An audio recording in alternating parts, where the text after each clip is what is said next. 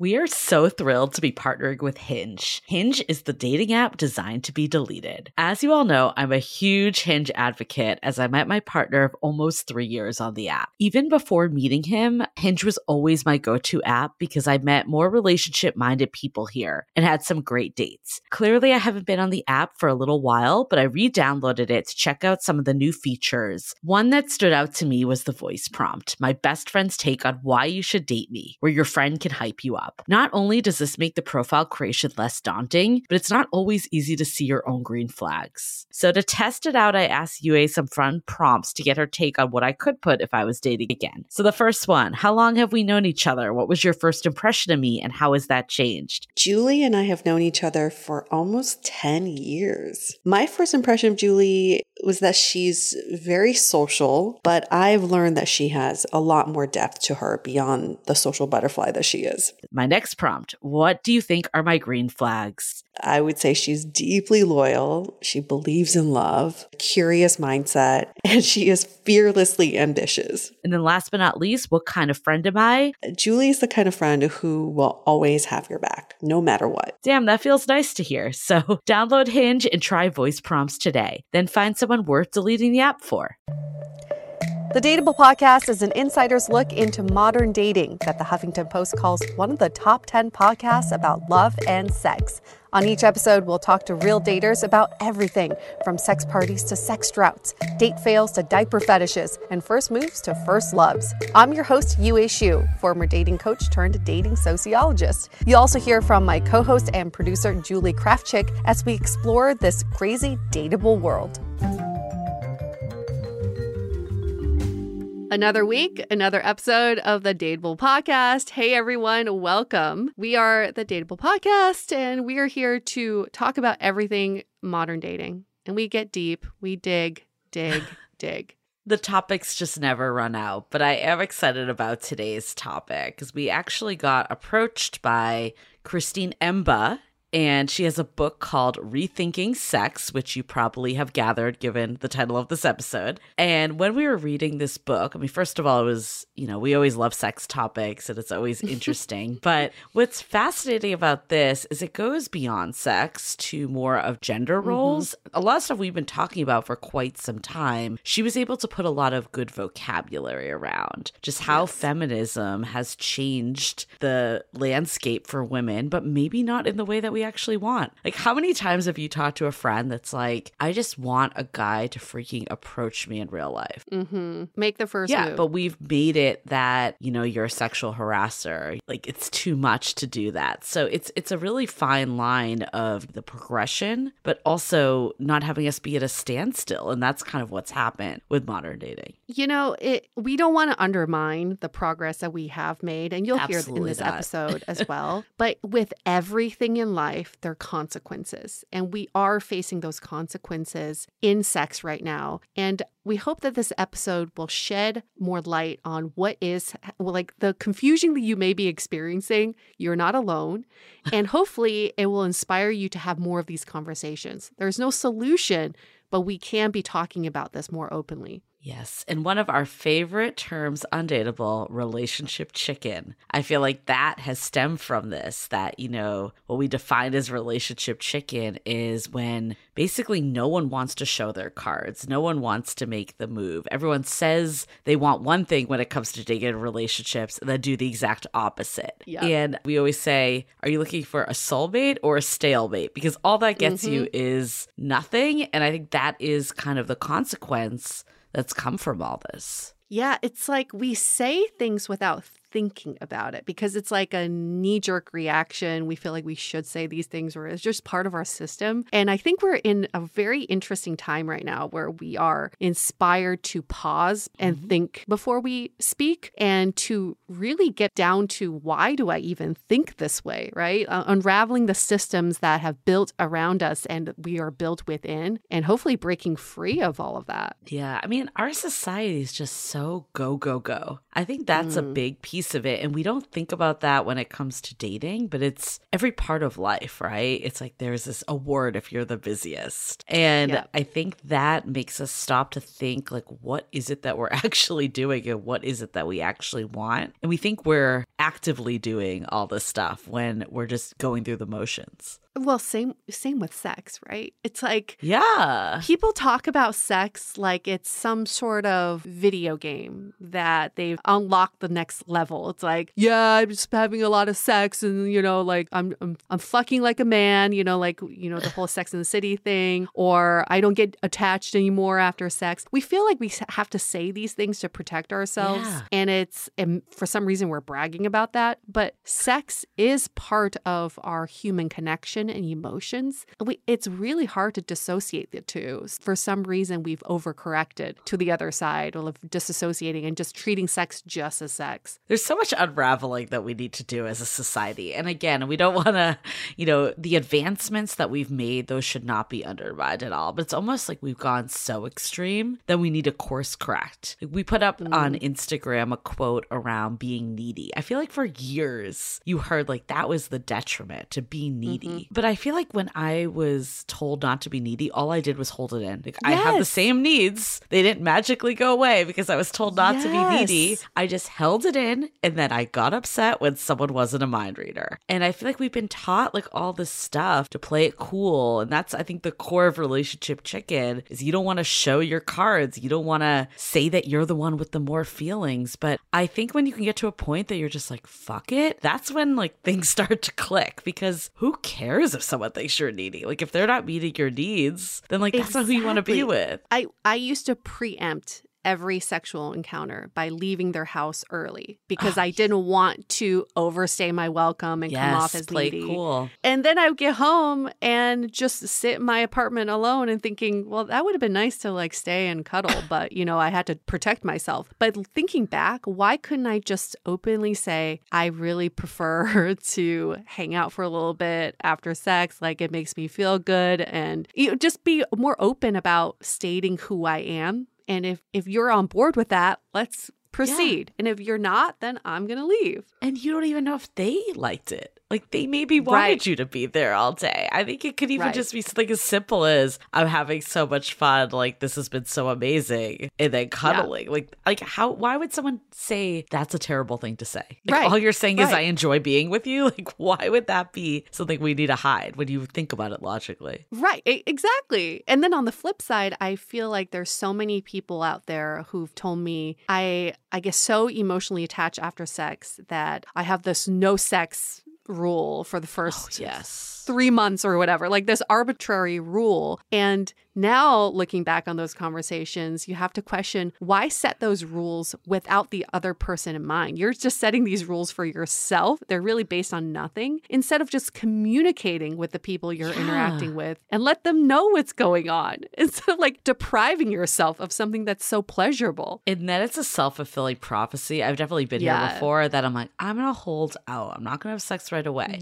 And then they like end up, you know, ghosting or ending it. And then you're like, oh, dodged a bullet. But at the same time, like, did you dodge a bullet, or were you just being like standoffish and someone could sense that energy that you're not really invested in this? I think if you had said like, hey, like I take sex seriously, or this means a lot to me, I want to get to know you better, but like still give signs that you're interested in developing something. And by signs, I mean saying it. Like, why are we so afraid to say stuff? We think that people like understand our Morse code that we're putting out there. That is what it feels like sometimes. That truly is what it feels like sometimes. I would hold resentment. Like, how come this person didn't hear what I didn't say? Like, how did they not read my mind? Get the signals. Oh my God. One time when I was on Match.com, this was years ago, I got an entire message in Morse code. Like it was sent, like the entire message was sent that way. And then my friend got the same one. So same message. Like clearly it was a copy and paste. You just don't even know how to respond to something like that. So it's the same with this. You're not giving anyone anything to go off of. Oh my gosh, that's so weird. We're so weird with communication. We Why? are. I really wish, I feel like we talk about being vulnerable. It's such a buzzword, right? Be vulnerable. And I think people take it to be, let me disclose all my deep, dark secrets and trauma dump on this person and have a therapy session with my date. And that is not what being vulnerable means. Like, I think just saying that you're having a good time, like, it seems so simple, yet it's so difficult for so many of us to do. And I was there for years. Like, I remember I had a friend that was married and he was like, oh, like, did you text him and say you had a good time? I'm like, I would never do that. No way. I'm like, this guy's so clueless. He's married. He's out of the game. And then looking back at it, I'm like, of course the guy out with would want to hear that. Like, why wouldn't someone want to hear that? And you're not being needy. You're just being normal. Like, you're just common courtesy telling. Yeah, it's so weird. Like, why does dating, and this kind of reminds me of like the lowest common denominator episode we did a few weeks ago. Why are there so many like arbitrary rules and ways of being in dating that don't apply to anything else in life? Like, if you met up with like a colleague, of course you would text them the next day or email them and be like, it was really great to meet you. If you didn't, it'd be freaking rude. Right. I truly believe 90% of the stress we face in dating is from the non-communication. It's the stories we make up during the periods of non-communication. I still remember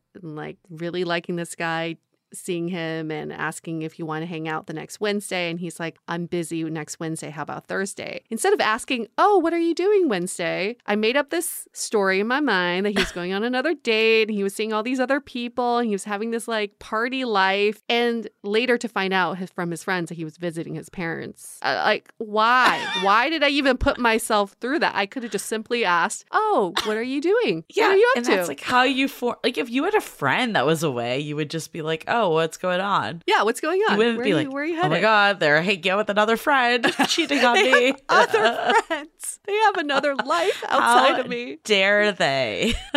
How it's so weird. Rude. I think we obviously need to rethink sex, hence the title of this episode. We need to rethink all of dating. All of it. The entire gamut of love, dating, relationship, sex. All of it needs to be rethought. It needs a facelift. It needs serious Botox. Yeah. Or maybe not even Botox. Botox, just like Band-Aid solution. That's true. It's full facelift. Yeah, like a whole new face. Cannot look the same anymore or similar. It's just, we need to, it's an upheaval. Like, we need to change everything. But we're slowly getting there. How are we getting there? One is you're listening to this podcast, and this is something we're very passionate about. Please join the movement because we can't keep dating like this. If we keep dating like this, we're all going to end up in dating hell, and you're going to end up hating everyone and not wanting to be in relationships or communicate or connect with other human beings. So please come on board this movement. This is step number one. But step number two, I realize this is a major light bulb moment for me this past week. I was kind of like being judgy on some of my friends' relationships. And sometimes I get in like this mode of like, my friends can do so much better. You know, I really think they deserve better people in their lives. And I realized I was being judgy because I needed to reflect on my own relationship. Whenever I comment on other people's lives, it's a reflection of what I am experiencing in my own life. So same thing with dating. If you are commenting about bad dating behavior, bad dating culture, look to yourself first and see if you have been part of that. Because I certainly realized that this week is like, oh, I'm commenting on other people's relationships because I'm not working on the problems in my own relationship. Like, who am I to judge other people's? I just had like the exact epiphany as you said it. And it took me until you say that I've been doing the exact same thing. And that's the easy thing, is to comment on external things, right? Other people. Yeah, I'm above it all. I still remember when I went to group relationship therapy with my ex, and it was 2 weekends, right? And I remember telling you this, Julie, like the first weekend, we're like, we have no problems compared to these people. They've got big problems. They all have issues. And then by the second weekend, we broke up. That's how it goes. You're like, ours are so bad, we don't even know them. Yeah. Yeah. It's a fucking tsunami of issues.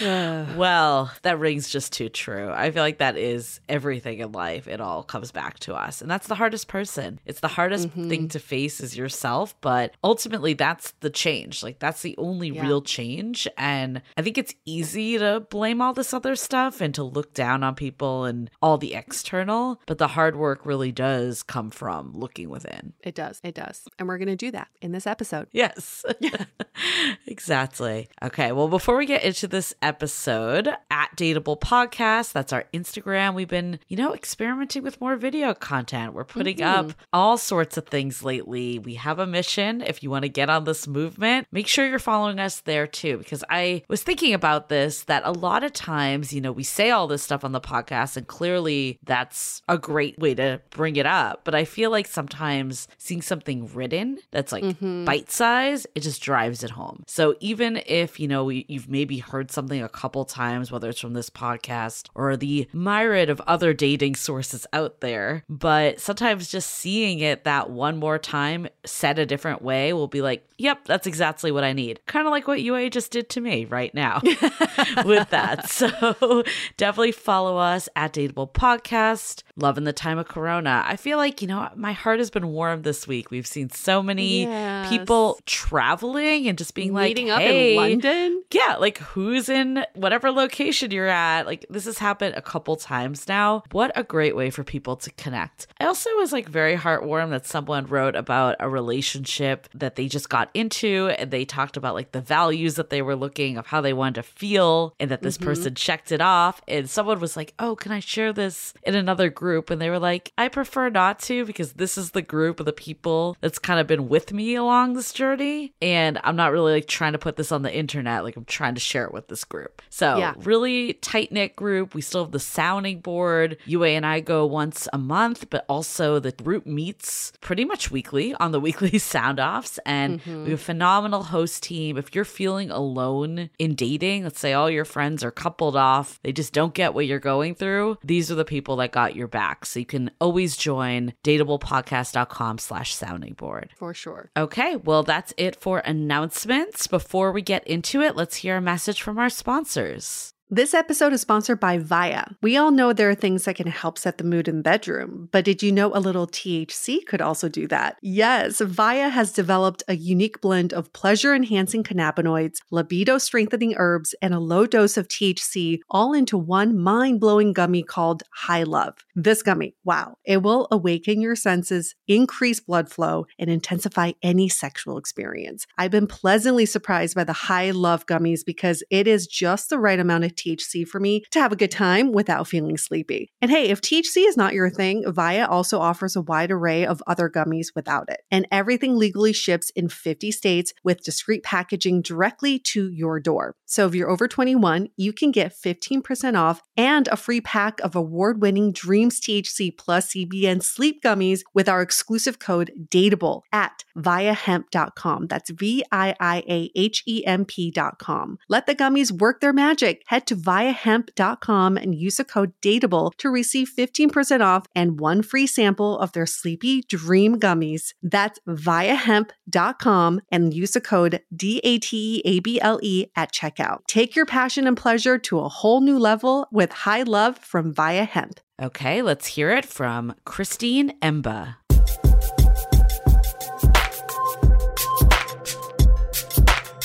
So we're talking about sex and talking about how we view sex. What is our relationship to sex, especially post the Me Too world? And what is this post-sexual revolution looking like, especially with the feminist movement and people being a little bit confused when it comes to dating, especially who makes the first move and who's doing what, basically. So we've got Christine Emba with us today. She is columnist for the Washington Post, writing about ideas in society. She's the author of Rethinking Sex. She's in her early 30s, lives in Washington, D.C., been there for 6 years, originally from Richmond, Virginia, and she's in a monogamous relationship. Hi, Christine. Hi, how are you? Welcome. We are fabulous. And you are with us from the Washington Post office today, which is so official. It's very cool. We've never seen the inside of Washington Post, so that's cool.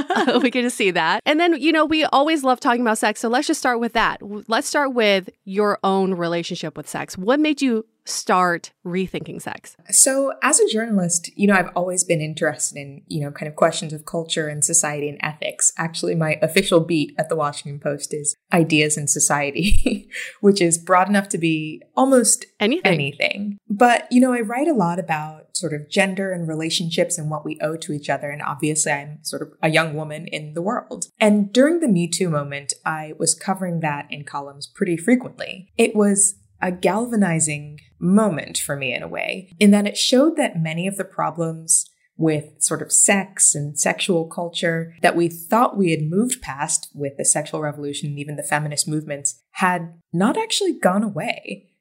These things were still present. Some of the Me Too cases, the, high profile ones, the Harvey Weinsteins, etc., had kind of clear answers as to what was wrong. Like, no, you can't actually force your underling to have sex with you in a hotel room. Like, that's a bad thing to do. But then there were the other ones that actually went the most viral. Those surfaced tricky issues that weren't so easily resolved. The whole debacle with Aziz Ansari and Babe.net and the woman who said he was the worst date of her life. You had stories like Cat Person, the New Yorker short story that was like their most read piece of fiction ever, I think. I'm not familiar with Cat Person. I don't think I've heard that. Oh, interesting. Oh, wow. Okay. So this was like a piece of short fiction published by the magazine The New Yorker, I think in early 2018. So like kind of right at the peak of the Me Too movement. And it was about a young woman. It was written from like the close third person, a college student who goes on a date with an older guy and she has sex with him and like doesn't like it. Like she doesn't want to, but she sort of feels like she should. And so she has sex with him and like it's kind of narrated from her perspective being like, why am I doing this? I guess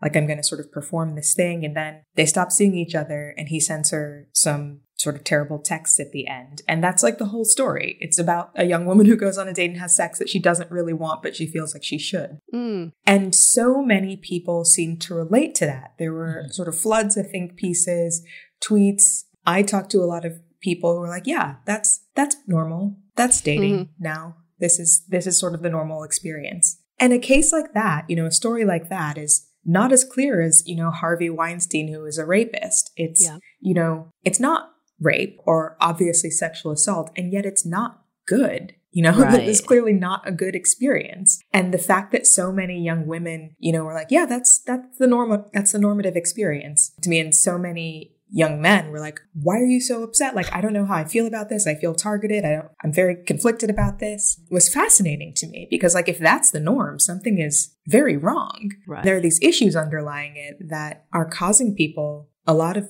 sort of pain and sadness. So I wanted to dig into kind of those tensions a little bit more and like take stock of where we were as a culture, figuring out what was ailing our sexual culture if kind of this sort of confusion and unpleasantness is the norm. What assumptions about sex are we holding that are serving us? Where did we think the sexual revolution should have taken us and where did we end up? And, what ethic do we need to determine whether sex is good or not if consent is not enough, which, in many of these cases where people are consenting to sex, it's consensual, but still sad or upsetting or maybe even deeply traumatic. It's still bad. Yeah. What else should we be doing here? When I was reading your book, there was this one image that I held in my mind. This happened in college, and this has been years at this point. And I remember driving by this car and this guy basically like having sex with this girl that was super out of it. Like she was super drunk and he was just like gave us a thumbs up as we drove by. He was outside in his car. It was the most horrifying thing I've ever seen. Wow. Obviously, I don't know what happened 100%, but like she might have given consent. It wasn't like he was raping this girl in pure daylight, but there were so many factors of like why this was not okay. So I feel like we've moved from this like no is no to yes is yes consent culture. Like, how do you think consent has changed over like the last decade? I mean, I think so much of our conversation about sex right now has moved towards like the pendulum is swung sort of from pre-sexual revolution. No, you shouldn't be doing anything. Don't have sex at all. It's bad. So many restrictions around sex to a sense of like, okay, well now we don't want to restrict people. We should have as few limitations as possible as long as you consent everything that kind of happens after consent, if you've got that, is okay, or at least can't be criticized. And I think in this moment, so much of our conversation around sex revolves around sort of defining the limits, right? How far something can go before it crosses the line and becomes outrageous or even illegal, actively non-consensual. My question has always been, and in this book especially, is, why do we settle for asking what's legal rather than what's actively good? Right. Good for us, good for the other person, creating the sexual encounters and relationships that we actually really want.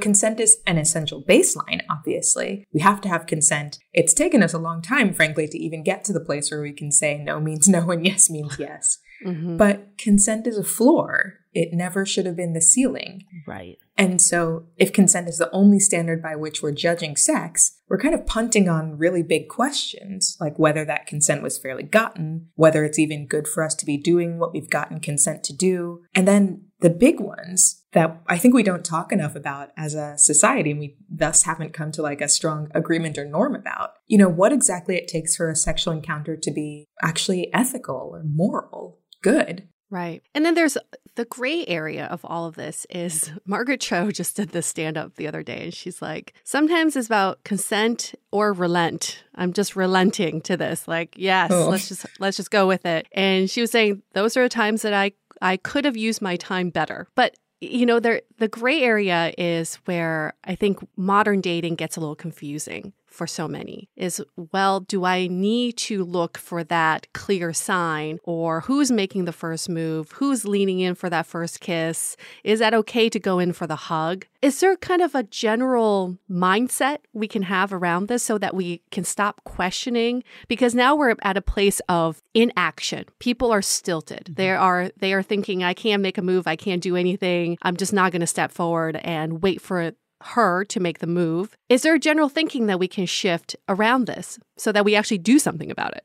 Yeah, that's such an interesting question. I interviewed a lot of people for Rethinking Sex, and one of the things that became evident was exactly what you're saying, that because it feels like there are so few, like the norms are like not clear around what people should be doing. And especially post Me Too, people are scared of doing the wrong thing. Nobody feels comfortable doing much of anything at all. Like I talked to one guy who lives in San Francisco who was like, well, I would never like ask out a woman at work or something. That's like handing someone a loaded shotgun. I was like, that seems extreme, but a lot of people feel that way. Yeah. A lot of people.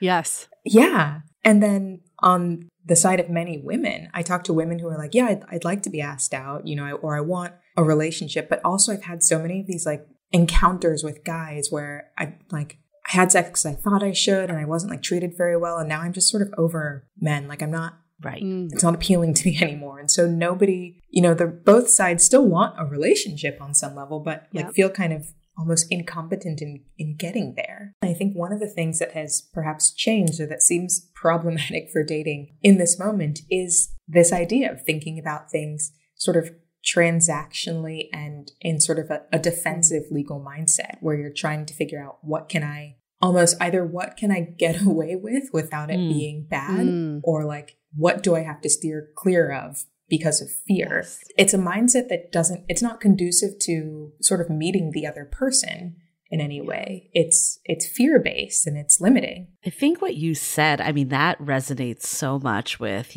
people in our community, friends of mine I've talked to that, are all for feminism, right? Like we never want to go back to the days where women are seen as inferior and just sexual objects. Like I don't think anyone is saying that. But then the outside you kind of alluded to is, did we actually get the result that we wanted from feminism? Mm-hmm. Like now we have this situation where maybe we'd want that person at work to like make a move, but they're afraid to do so. So it's almost like you actually had a quote that I love is like, we're liberated, but we're miserable. Why do you think it's an issue that, that women are now feeling like we have this feminism that's in our favor, but we're not actually getting the result we want? Yeah, I feel like that's one of the chapters in the book, We're Liberated, but We're Miserable, that people related to sort of the most. Yeah. And, it's strange. I talk about the idea of heteropessimism, which was coined by the writer Asa Saracen. And she describes it as a mode of feeling that's expressed in the form of like regret, embarrassment, and hopelessness about the straight experience. Oh. And often like one kind of performed by women, like, I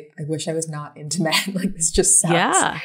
Yeah. And it's funny because this pessimism comes at like a moment when you might expect that we'd be really excited about it. You know, we're kind of living in a golden age of sexual freedom. Yeah. The age of first marriage is rising. It's more acceptable to remain, you know, single or have premarital sex. But the thing is, I think getting rid of the old rules and replacing them with just like the sort of lowest bare minimum norm of consent was supposed to free us up to do a bunch of things and make us happy, but without any sort of real structure or understanding of, you know, what the aim is, what they're supposed to do. Many people today feel a bit lost. Mm-hmm. I think that the question of boundaries actually becomes really important because if we're actually able to create a positive sexual norm, sort of create and socialize norms for each other, for men and women, for sort of what we expect from each other and what we want. We're kind of we can define the scope of both what isn't wanted and then lay out a space for everything that might actually be possible and sort of enough limitations that people kind of feel directed in a way. And that is something that we're missing. So then in the subjects that you interviewed for your book, where they have this hetero pessimism and they're kind of giving up on each other and on relationships, what do they do instead? What's the alternative? Yeah, they just like now go for same-sex relationships? Like what happens? Yeah.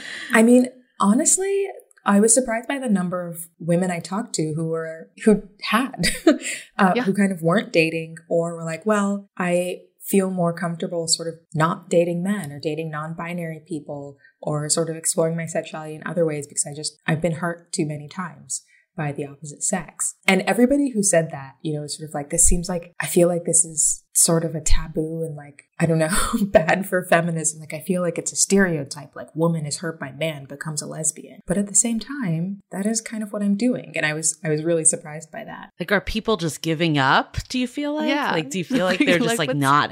I mean, we know we've heard like in the Atlantic, they coined it like the sex recession that we're in. And a lot of that was following Me Too. Like, I guess, how do we get to like where we are right now that we're empowered, men and women, I would say. Like, women obviously have a lot more rights than we once did and a lot of really great things that are going for partnerships in today's world, but clearly some drawbacks like you're pointing out. And then men too, I'd argue, like, you know, do not have to fit into one stereotype anymore. So there's a lot of positives, but then there's all this fallout that you're talking about. Like, how do we get to this fallout situation? Yeah, well, one of the things that I talk about in Rethinking Sex is sort of acknowledging honestly where we are and sort of pushing back against kind of myths that we may have been sort of sold about sex in our current and like extremely liberated sexual culture, basically. And I think that actually being honest about what sex really means, what we want from us, what would really be good is what can help us kind of move forward from not just being like, oh, everything is terrible, like the sexual culture is terrible, to the, okay, now what? How do we change it for the better? And I identify in the book a couple of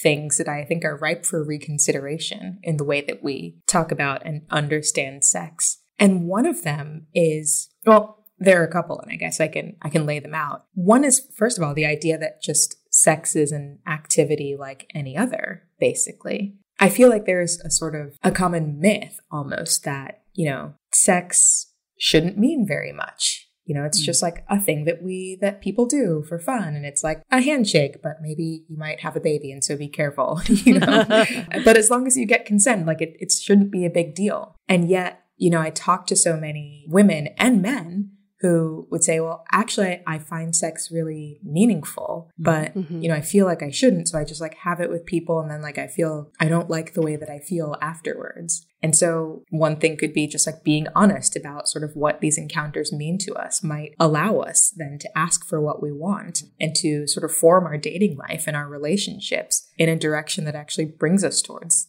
the good that we're looking for. You know, another one is like the idea that, you know, the optimal way to be in sort of a dating environment or sort of as a young person in the world is like to be free, to not catch feelings, you know, to not commit and not be tied down to somebody, because that's actually really lame and catching feelings is lame, when actually a lot of people are like, well, actually I do really want a relationship. Right. Like actually kind of the feelings are the best part. And actually this myth that I picked up from watching Sex and the City that's sold as like, well, this is obviously how people behave is not correct for me. And so being able to be honest about sort of, okay, what do you actually want? Is this sort of like idea of individualism and autonomy actually serving us? If not, then maybe we can be honest about wanting relationship, wanting to depend upon or be, cared for by another person and pursue that instead. I think in some ways the sort of post-sexual revolution moment sort of pushed us away from repression and towards, this idea of like total liberation as the best outcome and the goal that everybody should be reaching for. I'm suggesting in the book actually that maybe we can reconsider that and see what actually kind of works for us. Well, I think that's exactly it. Because like I feel like I'm a huge Sex and the City fan, as UA and everyone else on this podcast probably knows. And I think it did a lot for us. Like, I don't want to diminish what it did for us. Like, I feel like as women, like just, taking the back seat and following rules to, get a guy, like that wasn't healthy either. But looking back and rewatching it, it's kind of cringe sometimes, it's just, there's no emotions that go into anything. It's like this whole like, having sex like men, but that's also like diminishing men too. That shows that like there isn't like that side of it. And I think what like you've said too, there's almost like this safety in it that I'm just gonna like brush away my feelings so I can't get hurt. And I've swung so far on the other side of the pendulum. Like, how do we start getting back to more of an equilibrium? I mean, I think honesty is like an important first step, like just recognizing that this is happening and that we can sort of push back against this culture that we've sort of imbibed and figure out what actually works for us. You mentioned sort of how we don't want to give up the gains of the feminist movement and the feminist moment. And I think that's really right. I think though, and this is one of the things that I explore in the book, it kind of feels like the aims of the original feminist movement were in some ways sort of co-opted by a capitalistic and still patriarchal culture and turned to something else. So, like the early feminist movement was actually really revolutionary. It had the idea of like smashing the patriarchal system, one that centered male preferences and also male and toxic value systems, and replacing it with a vision in which women and their actually distinctive concerns were equally valued and respected. That's a pretty specific vision, of sex positivity, meaning that like women are sort of seen as equal and valued for who they are. But then we kind of moved to this, almost the current moment where we went from the feminist movement to this sort of like lean in and #girl boss feminism, which asked for less. Rather than actually dismantling a male-dominated system, female progress was kind of redefined. It was redefined to just look like gaining power within the existing system, which meant adopting its values.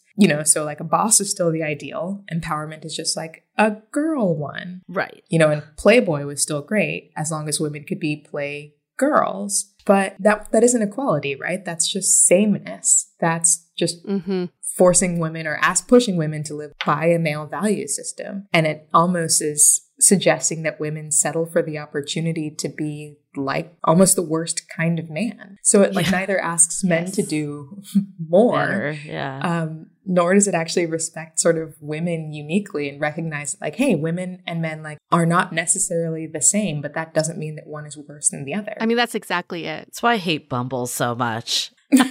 I hate Bumble so much because it's basically just putting it on women opposed to making an equal footing. Like, how is that empowering in any way? Well, I think, part of the issue is men haven't been included in the conversation about feminism. We have not asked them to step up in any way. If I'm fucking leaning in, you better fucking lean in too. And so it feels like with the new feminist movement, women are asked or actually glamorized to take on more responsibilities, to have it all. Be the mom, be the wife, be the CEO, be the boss girl, be like the stripper in bed, like be everything that the patriarch has painted for us. Yet we have not asked for men to do anything at all. And I think that's why we're in this sex recession right now, is women are asked to do so much and to initiate, to lean in every aspect of our lives. What have we asked men to do? Like, just sit there? It's just kind of being confused. What do you think, Christine, is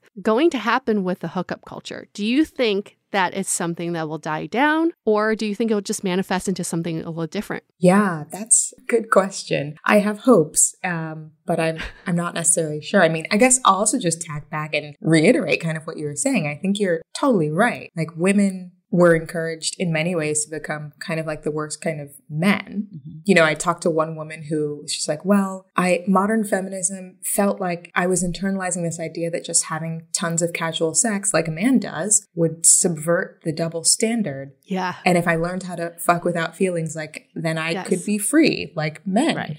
But, you know, she actually said that she later realized that she was just imitating a stance that she had kind of already found degrading and dehumanizing. Yes. And yeah, and then it wasn't, you know, men being asked to be better or more loving or more open people. Like, they still just faced the same pressure to lean into their stereotypical roles, making it harder for them to ask for and achieve the connection that many of them actually wanted. And women were doing the same. So we're both like kind of going in the same bad direction, and you're not going to meet there. One thing that I think is kind of promising maybe is that I am seeing more people pushing back. So the conversation about hookup culture has been sort of constant for like the past 10 years or more. But in interviewing Gen Zers for the book, a number of them I was surprised to hear were just like, yeah, no. No to hookup culture. Okay. That's great. Good. Yeah. They've learned from us, the millennial generation. Yes. The people who fucked it up.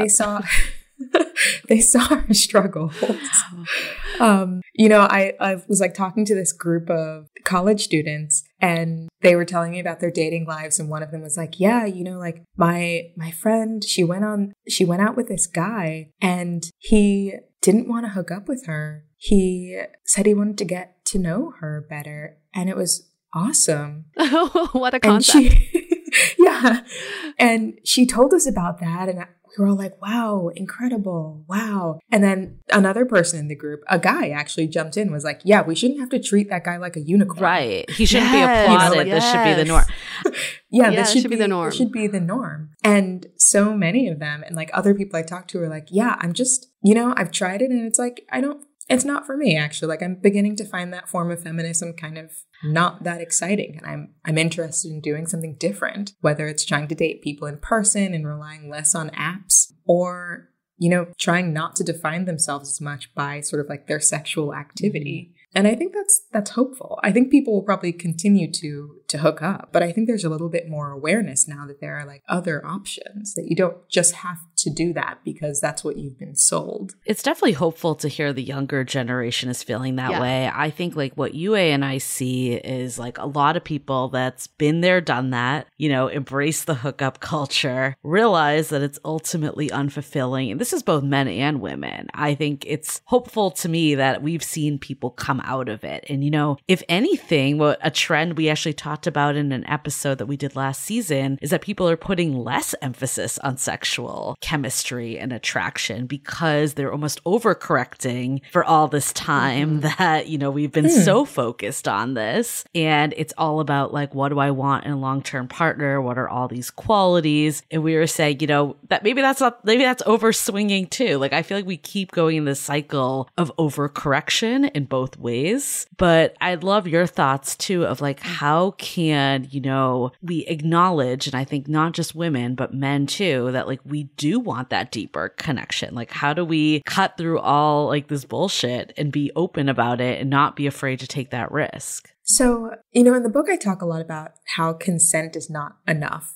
It's not a high enough standard to define good sex, right? Mm-hmm. It can define sort of what's not literally rape or like actually assault. But I think most of us want more from our sexual encounters than I did not actively rape someone. Right? Yeah. And so I suggest actually that one way that we can sort of push towards a better culture is by trying to have a higher standard for our encounters. And I suggest the idea of willing the good of the other as a standard that we can reach for that is, I think, more ideal than just, did I get consent from the other person?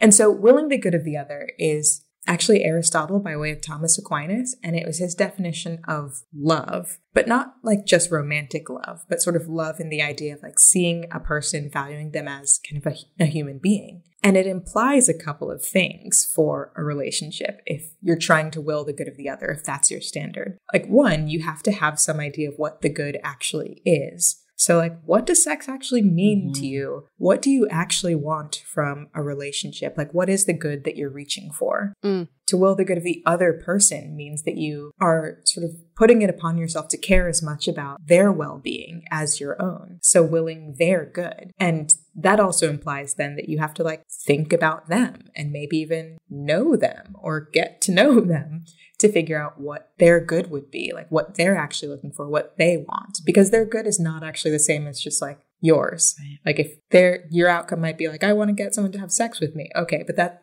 may not be their good.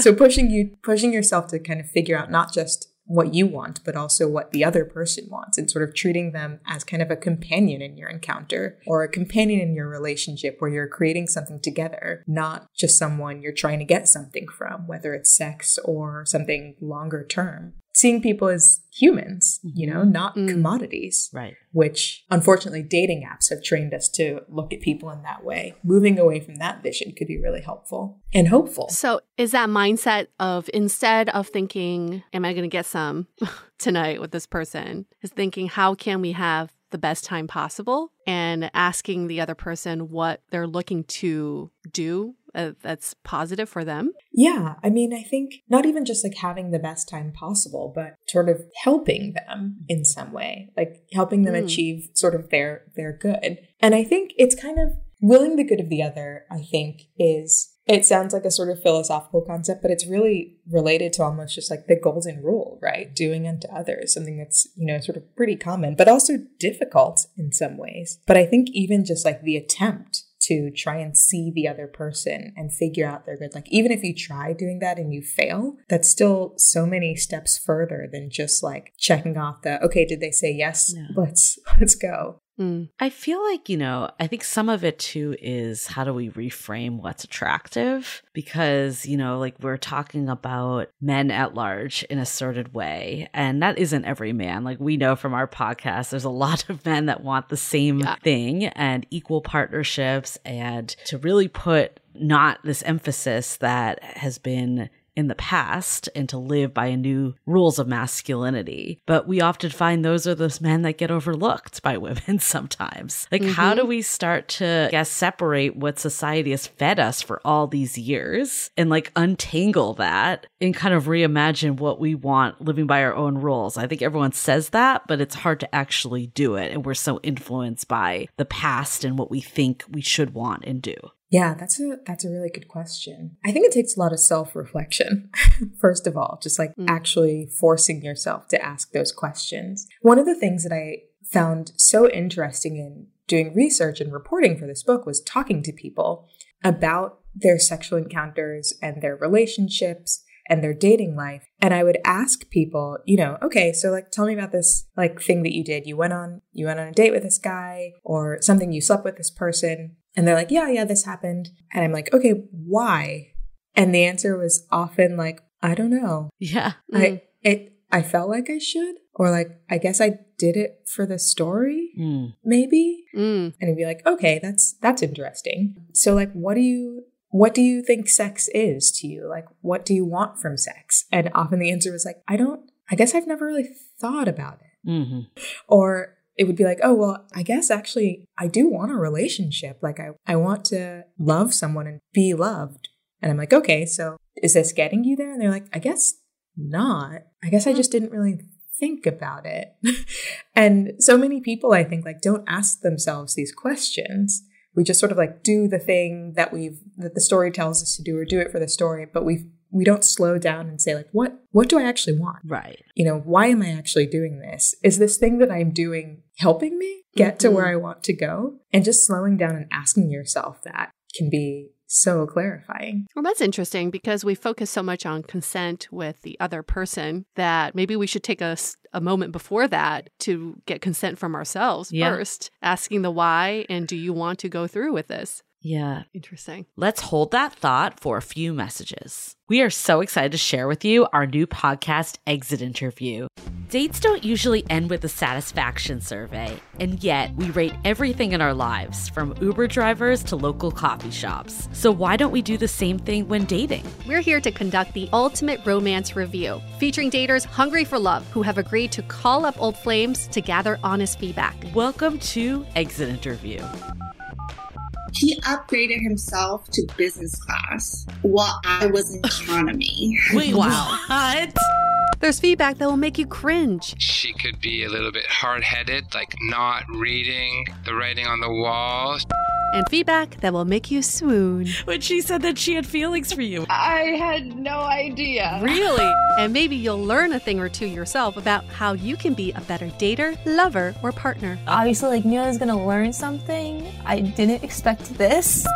Welcome to Exit Interview. Listen to Exit Interview on the iHeartRadio app, Apple Podcasts, or wherever you get your podcasts. We talk about quality, and that's kind of like the gold standard. I think for, our generation that maybe has seen the fallout of the past real inequalities and then the overcorrection, and now we just want to get back to a place where it's more even. But you point out in your book that like biology might make that fully impossible. Women, clearly there's more at stake. Hetero women or anyone that is able to have a child and get pregnant, like especially with all the abortion stuff that's been going on lately, it's like there's a lot of danger there for women that men just don't hold, or even the biological clock. Do you think that there's ever a place that we can get to true equality, or is that just kind of impossible because of biology? Yeah, great question. I mean, so in writing the book, this chapter, Men and Women Are Not the Same, almost felt like one of the more taboo sections to write, because exactly we have this idea that, well, men and women should just like be able to have sex in the same ways. Like that's the goal. Sort of this equality is the goal. But, I think that sameness and equality are not actually equivalent. And I think that if we are thinking about how to have sort of good and ethical sex and relationships, it's important to be open and honest about how people are different and like where vulnerabilities are different. And exactly as you said, like when it comes to sex, often women have, far more vulnerabilities than men, and also maybe want different things from encounters. Mm-hmm. I think we actually just need to get to a place where we can acknowledge that that's the case, so that we can then begin to ask men to take that into account, to take that power dynamic into account, because that's actually what sort of respecting women would look like. That's actually sort of how you would push towards equality, by seeing the whole person, seeing women as they are and seeing men as they are, and thinking about how those two can kind of fit together, not just how we can sort of make them identical and thus not have to talk about any conflict. Right. I think what I'm gathering from so much of this is like the way we've been defining equality is like making it even, where it sounds like, and correct me if you think elsewise, like that's just not possible given the way that biology stands, and maybe not even what's best. Like how else do you think we can continue to like bridge the gap and shift the thought from quality being that everything is the same to celebrating the differences? I think that in the end, be aiming for what is actually good, I guess, what we actually want. Like what we want, I think, from relationships is not necessarily sameness, right? What we want are relationships that are fulfilling, that sort of meet our different needs. And so what does that look like? Not just like, can we sort of win the race, get somewhere before men, or vice versa, but actually how can we kind of collaborate in a way that serves both parties? And that can be really unique and look really different, I think. In some ways, it almost feels like we, post-sexual revolution and feminist movement, we spent a lot of time almost trying to play catch up in a way, without actually figuring out like, what are we trying to get to exactly? What is the real goal here? I remember Yue and I went to South by Southwest a couple years ago, and we somehow were in a room that became like a man bashing zone. We had an actual man, like a man apologize for being a white man. And, you know, like it was just one of those things that we're both like, is this really progress? Like, I get like we want to elevate, you know, women's voices and people of color's voices. Like that's a given. But I feel like just hating on another group isn't necessarily giving us progress. It's just shifting it from what it is. Like if you find yourself, we talked about a little earlier, like being in this like I hate men mentality or the incel mentality. If you find yourself kind of in this mode, how can you kind of start to rethink that that's not actually equality at the end of the day? I think that again, like one of the things or the place that I think that we found ourselves in after sort of during and after, directly after the Me Too movement was, you know, we identified a lot of things that we thought were bad and that were going wrong with our sexual culture and that we didn't like, which is important to sort of define where things have gone off the rails in some ways. And we, you know, need to get more clear on what is wrong actually, so that we can correct course. But I think we also need to begin to develop a positive definition of what we want relationships and sex and sort of our sexual culture to look like, to identify the sort of substantive goods that we are hoping for in our encounters with each other individually and sort of in our sexual culture at large. Talk about them openly so that we can sort of publicly kind of promote practices that advance them and sort of discourage practices that don't. You know, identifying the positive vision, I think if we think about it, we're all like, okay, probably the positive vision of our sexual culture is not just sitting around in a circle hating on men. Especially if you're attracted. Yeah, like that's not really getting you to your goal at all. Right. Like we can identify the problem, but that's only the first step. The next step is to be like, okay, so where do we want to go? Like what exactly do we want to change? So I guess in your opinion, like where do you think the next wave looks like? Like we talked about how, you know, we've overcorrected, recorrected. We've had to rethink what sex actually means and looks like. Where do you see us all going? It's kind of hard to predict the future. Two trends that I think I'm seeing. One is more skepticism of dating apps. I know that you've talked about these a lot on your podcast. But, you know, I talk about in the book sort of this ideal of sort of privacy on dating apps and being able to sort of do whatever you want to do. I interviewed this one young woman who she was like, yeah, you know, I got on the apps. I wanted to sort of prove that I could be as casual as anyone else. And like, honestly, I got a guy to come to my house. Like I ordered a man on Tinder. It was awesome. And then we were talking. She was like, wait, maybe that's like not the best way of describing a person, right? Like a pizza. And I think that more people are sort of beginning to sort of realize and feel how app dating has made it so much easier to kind of commoditize other people and treat relationships transactionally. And also the fact that dating via app means that you're kind of unmoored from any sort of community standard because like you don't know them, they don't know you. So it's a lot more acceptable to like ghost someone or send them a dick pic or like whatever because no one will find out. As opposed to if you were dating someone you met through friends or coworkers or church where there's some more responsibility to treat someone well. I feel like I'm seeing people step back from the apps a little more and be like, this is not like encouraging sort of healthy dating habits. This isn't making me happy. I'm trying to meet people other ways, the real world maybe, or even like on other outlets, whether it's like, oh, I'm just going to slide into someone's Twitter DMs. Do people do instead. That? Twitter DMs? They do. They definitely do. Or like Instagram. But I think people are looking for new ways to meet other people that are not just like sort of mindlessly and numbly swiping through apps. And I don't know what form that's going to take in the long run, but I would be interested in seeing where that turns out. I don't know. Have you talked to people who feel really burned out by app culture? Yeah, at this like point? every single person.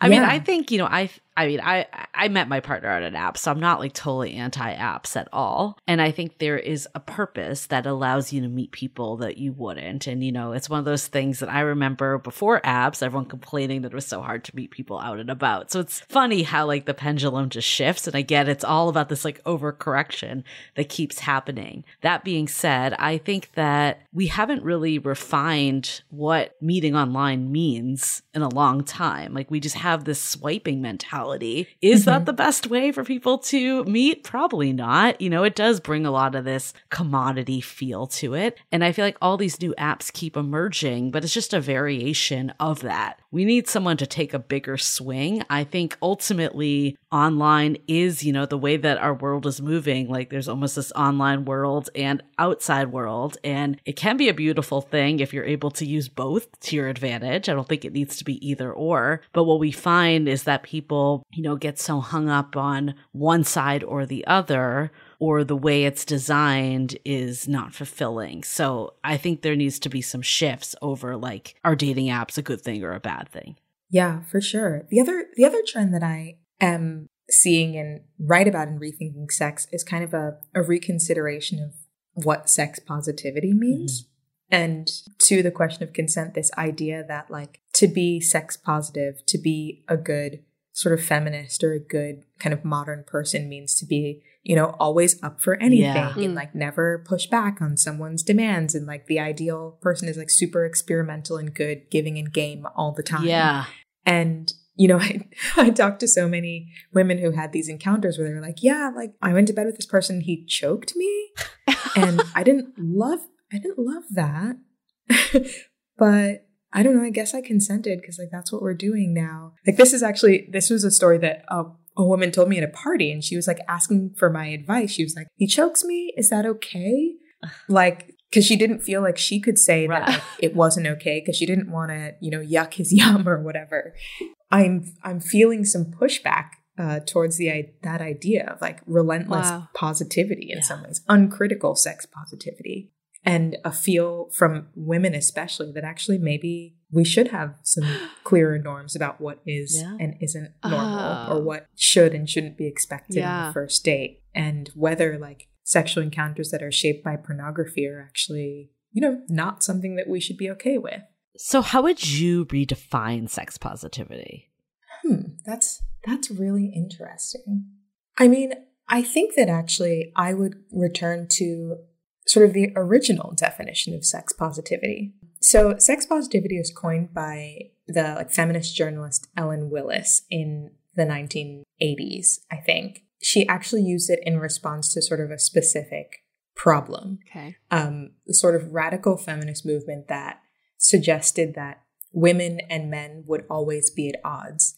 And like actually women, if they really were feminists, shouldn't have sex with men. Interesting. Should be either celibate or have sex with women instead because, anything else was in support of the patriarchy.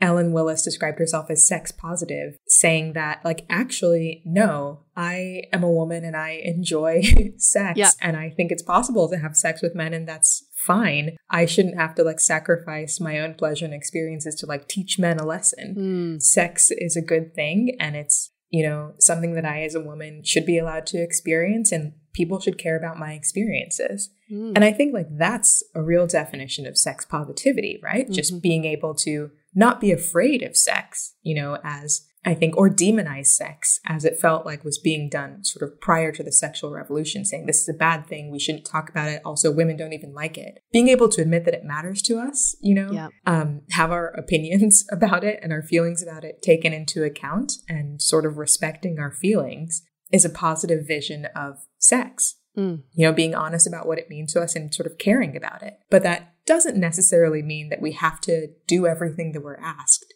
or perform in a certain way. Really, it means valuing our own experiences, our lived experiences, our actual desires, and having those respected by other people.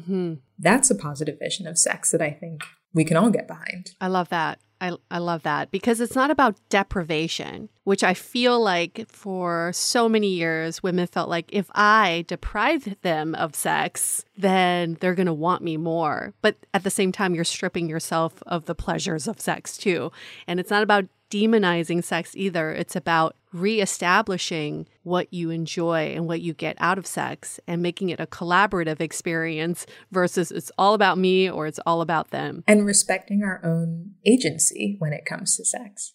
Yes. Yes. Julie and I have been to a few sex positive events. And I think something I really like about the community is that it comes off non-judgmental. It's really open for people to come and explore and see where their boundaries are, really. But I think from the outside, if you don't come into the community, you see it's almost like a form of pressure. Like I should be out doing all kinds of kinky sex. Yeah. I remember dating this guy. He's like, I bet you're real kinky. Right. And I'm like, I don't even know what that means, but should I be? Like, should I be sticking things up your butt? I don't know. I think that's like the mentality now that you're either very traditional and old fashioned or you're kinky. There's like no in between. Yeah. And Christine, you said it exactly how I've been trying to articulate it in my head is we have to decide that for ourselves. So many times we think we should or have to. It's almost like the more free we are, the more oppressed we are by the shoulds of society, that we think what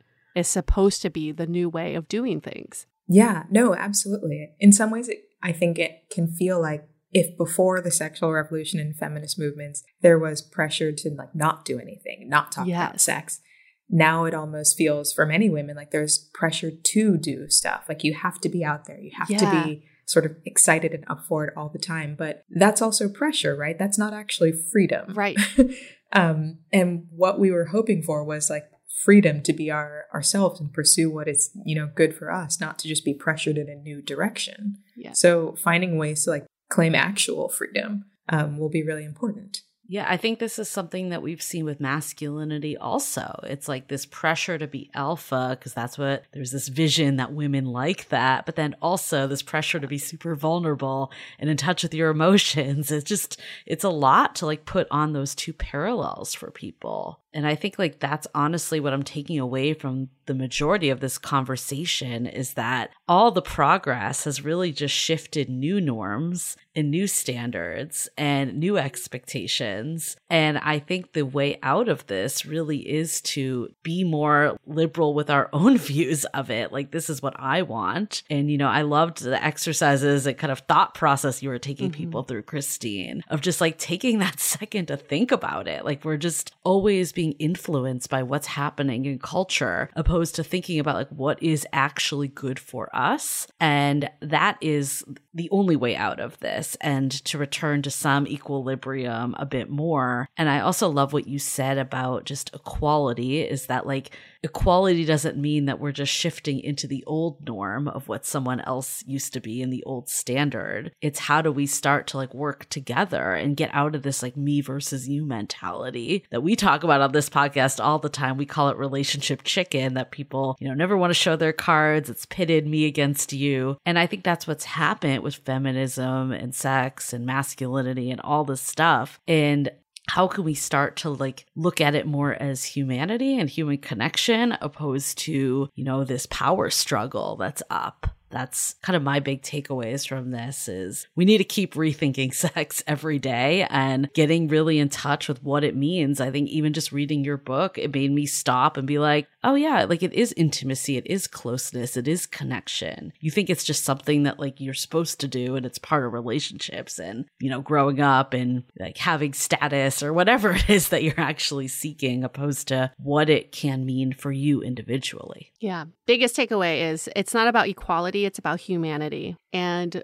you saying that basically with new feminism, we're just succumbing to the worst sort of man rings so true for me. I mean, Julie and I have talked about these stories all the time. I've had guys slam doors in my face and say, equality, you can open your own door. We've also been at a bar where a guy knocked my drink off the table and instead of buying me another drink, he said, women make as much as men now, so you can buy your own drink. And that's not equality. That's just being a douchebag. And what? that's not a good person. Like if I dropped some guy's drink, I would expect to pay for that because I dropped their drink, not because has nothing of like to do their with gender, right? right? It's just about being a good person. So instead of thinking about the tit for tat, men have this, we also need this, I think we can rise above and think, what is a good human being? And we can be that. That's how we can overcome being the worst kind of douchebag, which is unfortunately what modern dating is experiencing too. It's that lowest common denominator. The second takeaway I have is something that was, when you said this, I was like, oh my gosh, so true. When you go from so many rules and oppression to all of a sudden this free world, we almost don't know where to go. And it makes sense because there's a really high number of prison inmates that once they leave prison, they actually go back because they don't know how to operate in a free world. And this is kind of like the fun and exciting part of where we are today, is that we are in this free world. We are creating these new rules or things or ways to think about sex and love, but this is our chance to do it right instead of just like, well, what do other people like? Maybe I'll just like what they like. And I think ultimately, and Christine, this is something that Julie and I talk about all the time. It's like, we just don't know what we want. Now, maybe that's the issue. It's like, we don't actually take that pause, like you were saying before having sex. It's like the pause of, what is it I'm looking for? What is it that I want? And that will guide my new way of dating. It has nothing to do with feminism. It has nothing to do with this new sexual freedom. It's about what I want. And I think we just need to be a little bit more in touch with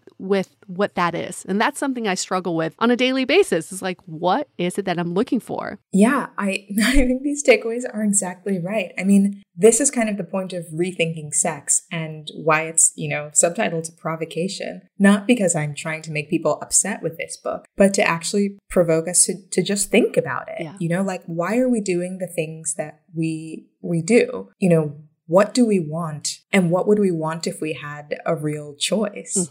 Where are we trying to go and how do we get there? Stepping back and thinking about that means that we would actually have the opportunity to create the sexual culture that we want rather than sort of just taking whatever is given to us. And this is a moment where we're having the conversation, or at least beginning to have the conversation. We've had the prompts. So how do we use the moment well? Well, Christine, where can people find the book Rethinking Sex? Yeah, Rethinking Sex is available ideally wherever books are sold. So Amazon, your local bookstore, bookshop.com. And you can find me on Twitter and Instagram and at The Washington Post. But my handle is just at Christine Emba. So I'd love to hear from you guys. Fabulous. Thank you so much for having me on. Thanks so much for being on Dateable. And thank you to everyone listening to this episode. Hopefully this will instigate some conversations to be had, because that's what is the starting point, right? Is having these open conversations about sex and equality and feminism, what it all means to us. And something that means a lot to us is when you all leave a rating and review in Apple Podcasts. 5 stars and maybe a love letter. We love that. That definitely helps us to bring on more fabulous guests like Christine. And with that, we're going to wrap up this episode. Stay dateable. The Dateable Podcast is part of the Frolic Podcast Network. Find more podcasts you'll love at frolic.media/podcasts. Want to continue the conversation? First, follow us on Instagram, Facebook, and Twitter with the handle @DateablePodcast. Tag us in any post with the hashtag StayDateable, and trust us, we look at all of those posts. Then head over to our website, dateablepodcast.com. There you'll find all the episodes as well as articles, videos, and our coaching service with vetted industry experts. You can also find our premium Why series, where we dissect, analyze, and offer solutions to some of the most common dating conundrums. We're also downloadable for free on Spotify, Apple Podcasts, Google Play, Overcast, Stitcher Radio, and other podcast platforms. Your feedback is valuable to us, so don't forget to leave us a review. And most importantly, remember to stay dateable.